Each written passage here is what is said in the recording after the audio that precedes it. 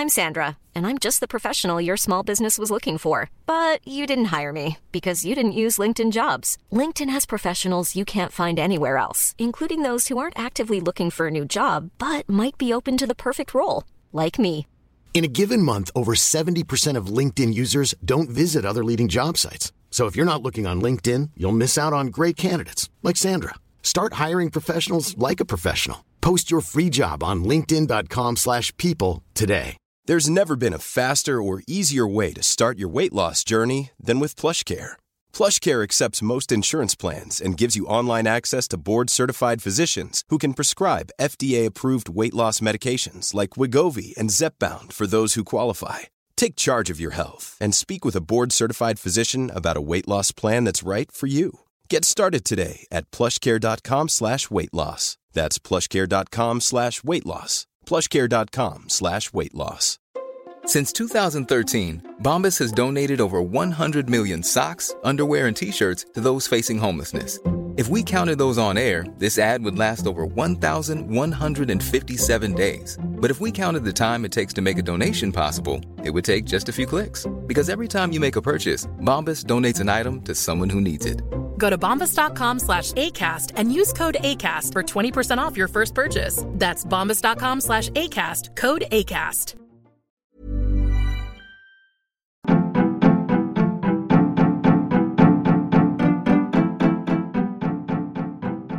Welcome to The Other Hand, a podcast that tries to do something different. A discussion between Jim Power and Chris Johns about the issues of the day, political developments, economics, finance, and anything else that takes our interest. Welcome. Hey Jim, hey everybody. You're all most welcome to The Other Hand. A few things we want to talk about today. First, it's going to be me talking about some of my recent writing, in particular a blog post on The Other Hand, our Substack website. For those listeners of this podcast that just listen to the podcast, a gentle reminder that we also write quite a lot of stuff, both Jim and myself, and the most recent piece on the Substack website, The Other Hand, is a piece about experts, asking the question, why experts lie. And I just want to spend 2 minutes running through that because I know a lot of people won't have seen that if they're just listeners. And from the reaction I got, I think it did strike a chord with a lot of people. It was inspired by another Substack writer, a brilliant writer called Noah Smith in the States, who's very prominent on Substack. And he wrote a piece called Why Do Experts Lie? Or When Experts Lie, something like that. And he used two big examples of experts lying, only in the sense that these experts were well-intentioned and tried to achieve a certain outcome by telling a fib right at the very beginning. The first one he used was Anthony Fauci in particular, but other health professionals, including the World Health Organization, a year ago when they were talking about mask wearing. And these kinds of people, these kinds of organizations encourage people not to wear masks, giving the very distinct impression that the reason why they were recommending against mask wearing was that they didn't work. And that turned out to be quite false, in that all of the evidence piled up subsequently that mask wearing can be a very useful addition to the armory against COVID. And Fauci and others eventually seemed to admit that the reason why they, shall we say, dissembled in the first instance is that they were very worried that ordinary people will get hold of masks and cause even greater shortages for PPE equipment. You might remember that this time last year there was a great global scramble for these things. So they created the wrong impression about masks with the good intention of trying to protect frontline workers and their access to masks. But of course, when you tell a fib, any kind of fib, often it leads to unintended consequences, no matter how well intentioned. And the unintended consequence of putting people off wearing masks is that it just gave plenty of ammunition to the anti-mask nutters, who to this day claim that mask wearing is just some part of some great conspiracy and that we don't need to wear them and all that kind of Looney Tune nonsense. So it kind of backfired on them. And Smith's point, which I would agree with totally, was that they should have told the truth from the get-go and encourage people to wear masks where they could, but please don't go out and panic buy these things because we need them for frontline healthcare workers. And that arguably would have had a better outcome than putting a lot of people off wearing masks via the anti-mask nutters. The second lie that Smith referred to was a favorite of mine, actually, that I've worried about for decades, which is the stuff to do with free trade and the economics profession. If you scratch an economist, you'll find a free trader. Most, if not all, economists will say the best outcome for any trade is free trade, tariff-free, and all other impediments removed to free trade, and we'll all be made better off. This, up to a point, is the truth, but the way in which this one is a big lie is that it's not the whole truth, because we've known for centuries, from the first early models of trade and our first experiences with tariffs and tariff reductions, is that free trade creates lots of winners, absolutely, but it also creates losers. Whole countries can be losers. We now think that the United States lost as a result of China's accession to the World Trade Organization. But in particular, individual workers and industries within a country can often be the losers. And economists have been very, very reluctant to talk about the losers from free trade, mostly because they worry, they fret that it too gives ammunition to the nutcases. And the nutcases in this particular set of circumstances are the anti-free trade merchants who want to put tariffs on everything and protect domestic industries and ignore all the huge benefits that can flow from free trade. And like the first lie, this one backfired. And ultimately, it just ended up with Donald Trump. And that the thing that the free trade economists feared actually came to pass. And so Donald Trump had his trade war with China and was a protectionist president. So again, an example of a big expert lie, perhaps well-intentioned, backfiring. And again, the argument is they should have told the truth. They should have trusted the wider body politic, the wider public, with the truth about winners and losers, and come up with policies to help the losers from free trade, rather than pretending that these harms didn't exist.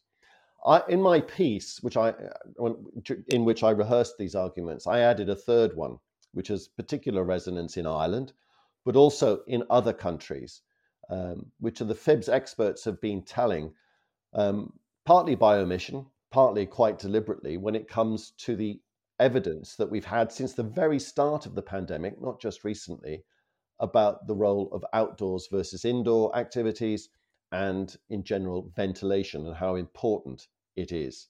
All of the restrictions that we've been placed under in Ireland and the UK and other countries have seemed to be based on the idea that all activities, wherever they take place, carry roughly the same risks, despite the fact that that simply isn't true.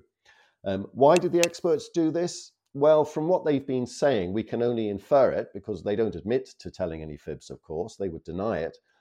But I think the reason why we've been told that outdoor and indoor activities carry similar risks, or at the very least we've been told that we can't do both indoor and outdoor activities, is because the experts are frightened that if they told the truth, what would happen next? And what would happen next is that, in a sense, outdoors becomes indoors, in that we go into changing rooms, we go for a glass of wine in somebody else's house afterwards, and that we end up indoors.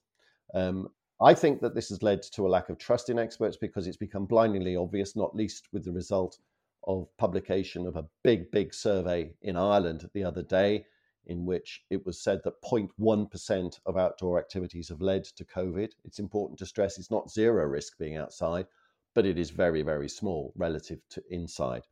And so by not trusting us with the truth, and by the truth, I think that they should have said right at the very beginning, indoors and outdoors are very different. Nothing is zero risk, but the high risk stuff is going into an unventilated space with somebody with COVID. If you do that, chances are you're going to get it. If you play golf with them or play tennis, there's still a chance you're going to get it, but it's much, much lower.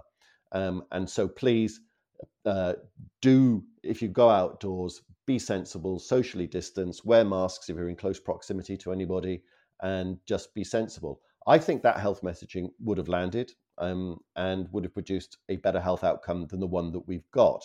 So these, we presume, well-intentioned medics trying to control our behavior outside, I think the message has backfired. And what we've ended up with in countries like Ireland and the UK is that now we don't trust them. They didn't trust us, so we didn't trust them. And so there is a backlash. And so we've had the worst possible outcome, as with the first two outcomes. We no longer trust what the experts tell us.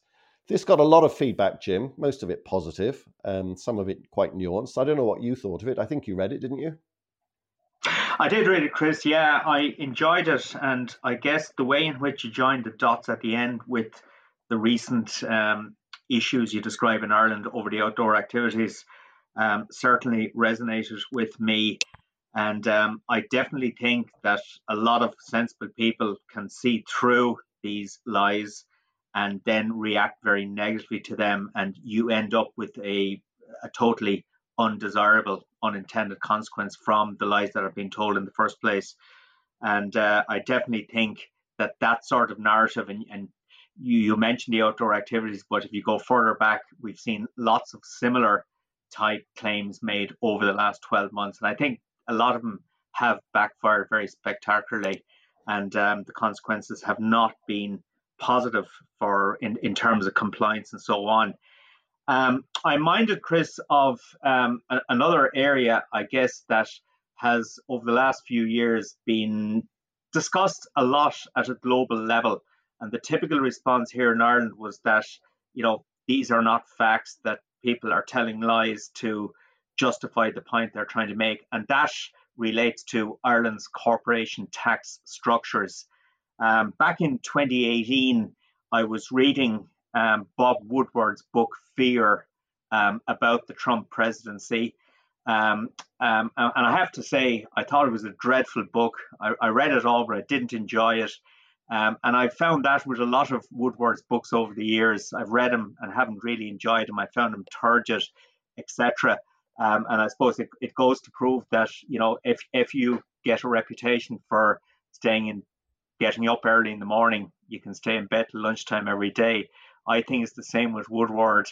He has created such a reputation that he's that anything he produces is generally acclaimed by people. But anyway, that's an aside.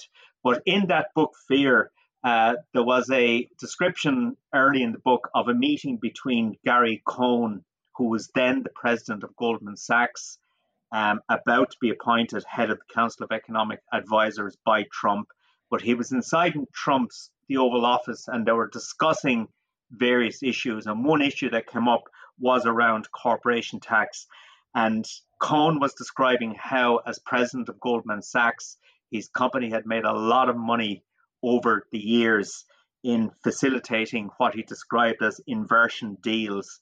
And these inversion deals are where a corporation relocates its legal home to a low tax country and retaining some operation and management in the subsidiary in the high tax country. And he mentioned, and that is a way of avoiding paying corporation tax, okay? But he mentioned Ireland and Bermuda as two countries that fitted the bill here. And I remember that struck me very forcefully at the time, because it said to me that Ireland is now very much a target for this global corporate tax debate. And we've had lots of protestations from various people in this country that none of this is true, that Ireland's tax system is totally transparent, fair, etc., etc. But reading those comments from Gary Cohn, it just struck me, it doesn't really matter what the truth is here. What really matters is the perception that is out there that Ireland is using its corporation tax system to basically steal revenues from other countries. And I think where this is really important is it's important in a lot of different ways. But I have always felt that, people here have argued, why are the French, why are the Germans so preoccupied with Ireland's corporation tax system, that surely if Ireland is forced to increase its corporate tax rate, that it will just cost foreign direct investment into the European Union rather than benefiting France or Germany. But I've come to think in recent years that a lot of this is down to the fact that countries like France, Germany, the United States, countries like that, aging populations with significant implications for future expenditure on health, on pensions, on care for older people, and also older populations cause the tax base to diminish. So a lot of countries are facing these problems with significant implications for future expenditure. And yet, and sorry, if they perceive a country like Ireland to be basically stealing their tax revenues, they are going to be pissed off about it. So I can see the economic justification for what they're saying, but it has certainly been ramped up over the last week, and everything that I felt about reading Gary Cohen's thing has really come into the public discourse over the last couple of weeks. Yeah, I totally agree, Jim, because that kind of relates back to what I was saying earlier, the stuff about experts and telling lies. And I think what you're describing there are, yes, there are plenty of experts around the world who tell lies about corporation tax. And that's a particular example of expert lying. And I think the reason underlying it is less well-intentioned and more that this is where you have to be very careful about listening to expert opinion and when they've become lobbyists for a particular point of view. And the other aspect to how anybody, expert or otherwise, can tell lies is that they just get something wrong. Because one of the many aspects of the global corporation tax debate is just how phenomenally complicated it is and how many instant experts there are. Taxation generally is complicated, not just corporation tax, but corporation tax in particular. So I do think a lot of people get it wrong, and a lot of experts are in fact lobbyists, and it's very important to spot the difference. An example of what I mean about getting it wrong is one of Ireland's domestic experts and real experts on the global corporation tax debate is a economics professor from Cork, Seamus Coffey, who blogs periodically a lot about corporation tax. And he took issue with one of Ireland's online news sites. You've probably heard of it, Jim, The Currency, the other day, in which they were talking about, they had some headlines about particular companies avoiding tax altogether. And he did some detailed blogs showing how this headline at least was somewhat incorrect. The Currency wasn't being disingenuous. It was just simply, I think anyway, from reading these exchanges, making a mistake because it is so fearsomely complicated. Another aspect of the corporation tax debate is how we often end up talking about things that used to happen that don't happen anymore. You mentioned inversion. As I understand it, that's pretty much over now. Is that right? Yes, pretty much. The government has moved to get rid of stuff like the double Irish and those various inversion possibilities that were put in place. But I think where the debate has shifted to over the last couple of years is, the inversion deals are pretty much, as you say, seen now as in the rearview mirror. But if you think back to July 2016, the Central Statistics Office has a quarterly briefing every time it publishes the quarterly national accounts. Okay, in other words, the GDP numbers, and it gives a briefing to economists and journalists explaining what was going on. And I remember in early July 2016 sitting in this press conference. It's normally a very quiet affair. You don't get too many emotions, and there's rarely any dramatic news. But the person from the CSO stood up at the beginning and said, as a sort of an aside, oh, by the way, before I talk to you about the latest quarterly growth numbers, just to let you know that we have revised the 2015 growth numbers, and GDP was previously reported at something like 6.5%. We have now revised it up to 26%. And I remember for normally staid, boring economists sitting in this sort of venue, you rarely get any sort of reaction. But I remember looking around the room, there was an absolute look of shock and horror. People were totally bewildered how a GDP number could be revised up from over 6% to over 26%. And within minutes, Paul Krugman, the Nobel laureate, had tweeted leprechaun economics.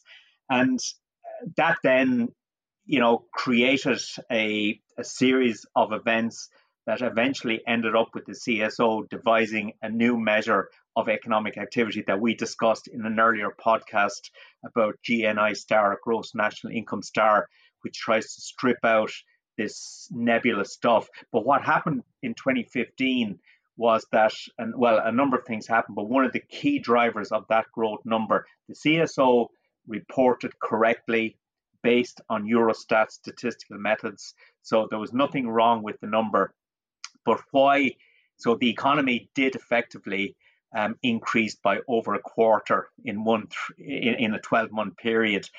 And that, of course, is impossible. But what actually happened was a number of multinationals, a small number, and we cannot mention, and the CSO would never mention their names for confidentiality reasons, but a small number of multinationals moved their intellectual property assets into Ireland for tax reasons, and they add to the GDP base of the country and have to be included, but they bear no relationship whatsoever. But that really was the day, I believe, that Ireland was really targeted as a corporation tax haven, or at least that was the perception that was created out there. And in the New York Times over the last couple of days, Paul Krugman has taken another stab at this. And this comes in the context of the Biden corporation tax proposals. And Janet Yellen, the Secretary of the Treasury, issued her own similar proposals earlier this week. But Krugman was writing about this, but the title of his article was Biden, Yellen, and War on Leprechauns. And in his article, he actually refers back to his description of Ireland as leprechaun economics back in 2016. And he said, thankfully, the Irish have a sense of humor about themselves. But he then proceeded to have a real go at our corporate tax structure. And his basic premise was that bribing corporations with low taxes is not the way to create jobs. So I think it was a very powerful piece, and it's a piece certainly anybody, because Krugman is a very influential person, a Nobel laureate, and he got his Nobel laureate on the basis of work on international trade and international geography. So he's a serious economist, and he would have been dismissed by the Trump presidency as a left-wing nutter, but for the Biden presidency, Krugman would be much more mainstream. So he's going to be, they will pay attention to him. So I think we in Ireland really need to be aware of this challenge coming down the track. One of the ways in which I think people do misunderstand this corporation tax debate is that a lot of it has got to do with the inadequacies of the US tax code. It's actually got less to do with countries like Ireland than first meets the eye. Of course, the Irish tax rules do play a big role here. And that it's the US, as much as anybody else, that needs to get its tax laws in order. The second thing that I think needs to be stressed is the way in which all that, you called it intellectual property. In a way, it was just a movement of a capital stock, if you like. In the old days, it would have been plant and machinery. These days, it's just ideas. And it's the ideas, the software, if you like, the digital stuff, that the patents and all these sorts of things from which these companies earn royalties.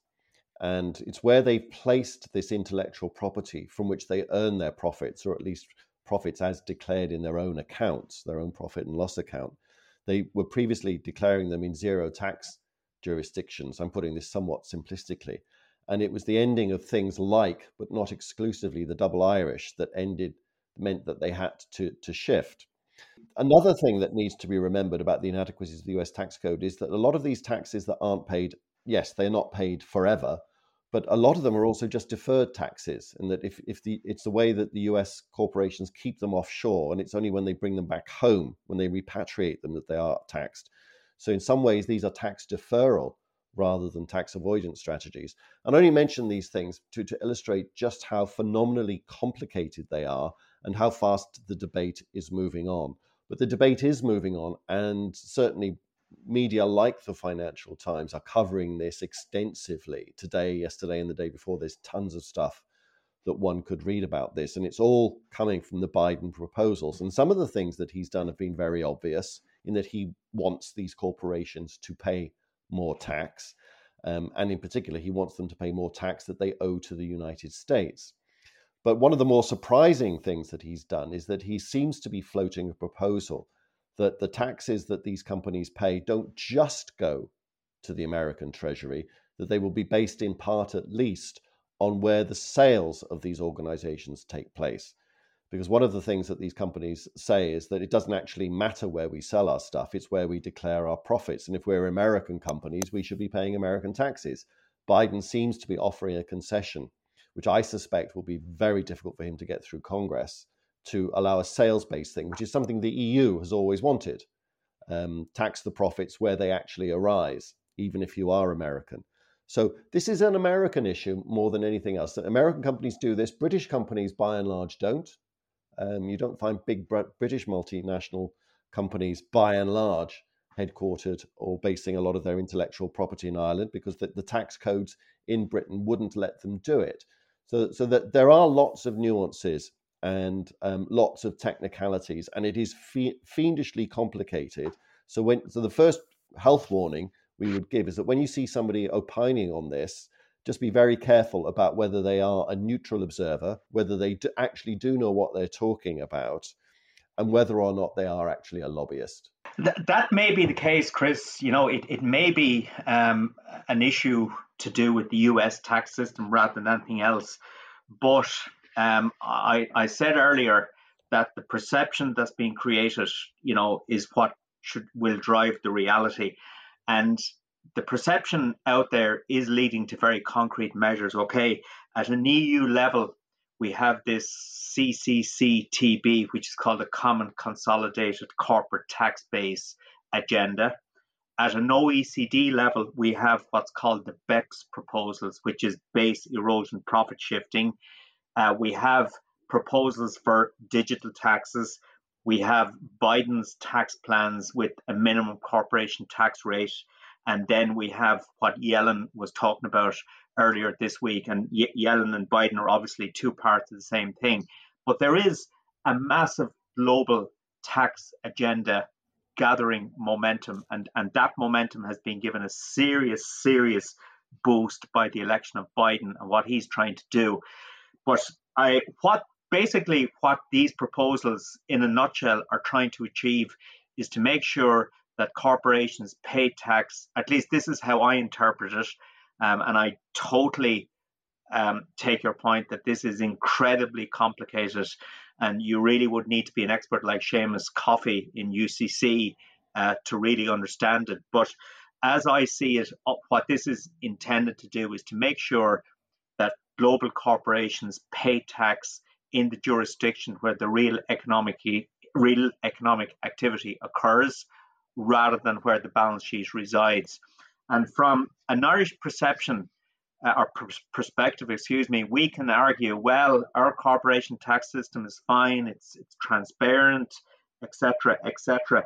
But the reality is that these agendas are now being driven at a global level, and they will have significant implications for Ireland. And the only question is, and I'd like your view on this in a second, once I eventually shut up, the only question really is, I suppose my view would be that for the Irish economy, FDI is incredibly important.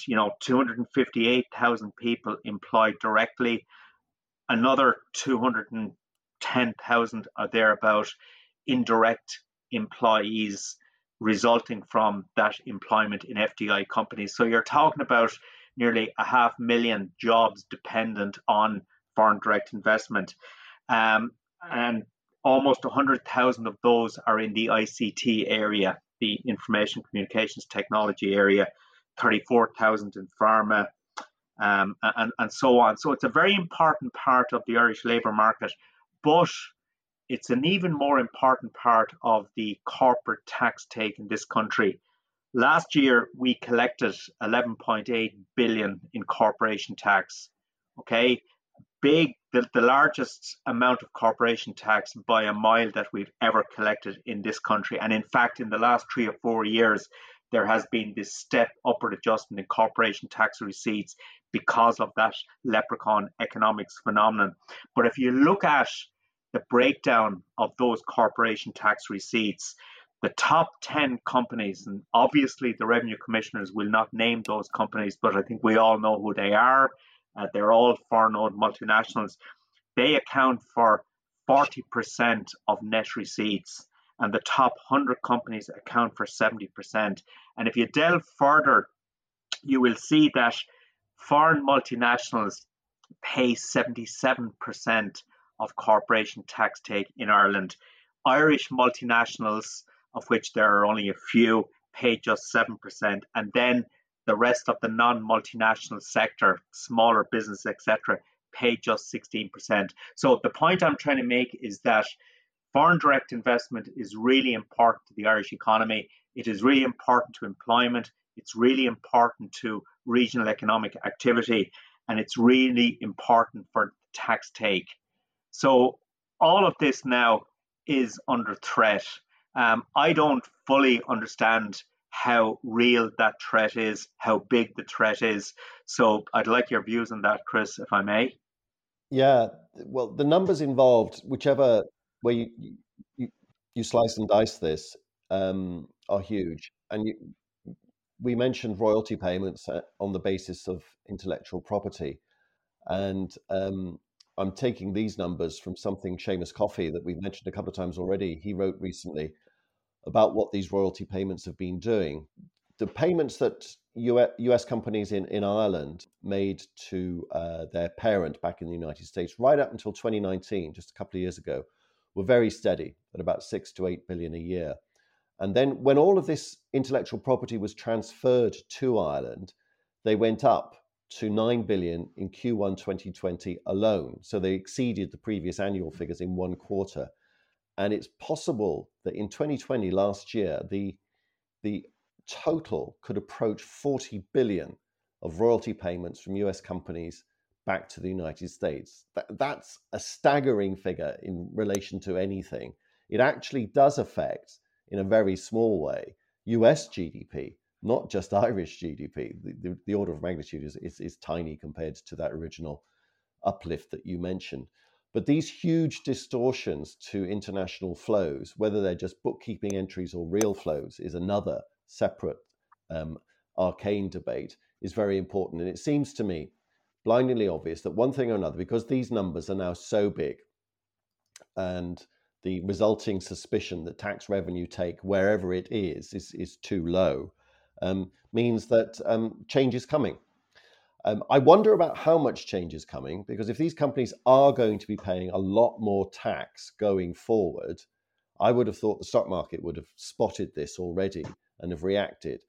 But you will notice that as we speak, the US stock market is at an all-time high, and it doesn't seem to care. So it either thinks that this is going to take an awfully long time to make an impact on actual reported profits, or that it's not going to happen at all. So I offer that as one answer to your question, Jim. How is this likely to change? The stock market is saying not very much. And I think the stock market could be wrong, but we have to respect that message. As I mentioned earlier on, Biden may have difficulty getting through these measures through Congress. And we must also note that the various BEPS type proposals that have been lumbering on for years have been lumbering on for years, so that they will take time. But it strikes me that from a planning perspective, Ireland should now start planning for lower corporation taxes going forward, and a much more difficult environment to both attracting FDI and, horrifyingly, maybe thinking about keeping the FDI, the foreign direct investment that it's got already. You said earlier on that a lot of this stuff doesn't lead to jobs, but some of it does. There are an awful lot of people employed by these companies in Ireland, and we'd all hate to think that any of that was under threat. So I think there's a big threat coming. If it wasn't for the pandemic, the way I'd prepare for it, if I was the finance minister, I would say that this is like a temporary boost to tax revenues, some of which is likely to be permanent. But the temporary bit, we're not going to spend. The permanent bit, we can spend. The temporary bit, we'll save. Unfortunately, we have to spend every penny that we've got at the moment. But the finance minister must start planning for these revenues to be lower in the future than they have been in the past. That last point really resonates with me, Chris, because if you think back on what happened in Ireland in the first 7 or 8 years of the 2000s, we had a property boom and we had massive growth in tax revenues on the back of that property boom. And the government took a view clearly that these tax windfalls from the property and construction sector were permanent rather than transient, and they spent the money on the basis of a permanent tax base. And suddenly, when the construction sector collapsed, the tax take from the construction sector collapsed, and the government was left with this collapse in the tax base, and it had made all these spending commitments. And as any government or politician will tell you, the most difficult thing to do is to roll back on spending commitments. So we had this massive spending base, a collapsing tax base, and we ended up with a serious fiscal problem. I agree with you totally that government should actually plan on the basis that these tax revenues are transient, okay? And as you say, if it wasn't COVID times, we should be behaving or reacting accordingly. But I also think there's a couple of important points here. It's a fact that Ireland does have concentration risk. You know, we're incredibly dependent on a small number of very large companies. And secondly, we neglect the SME sector in this country.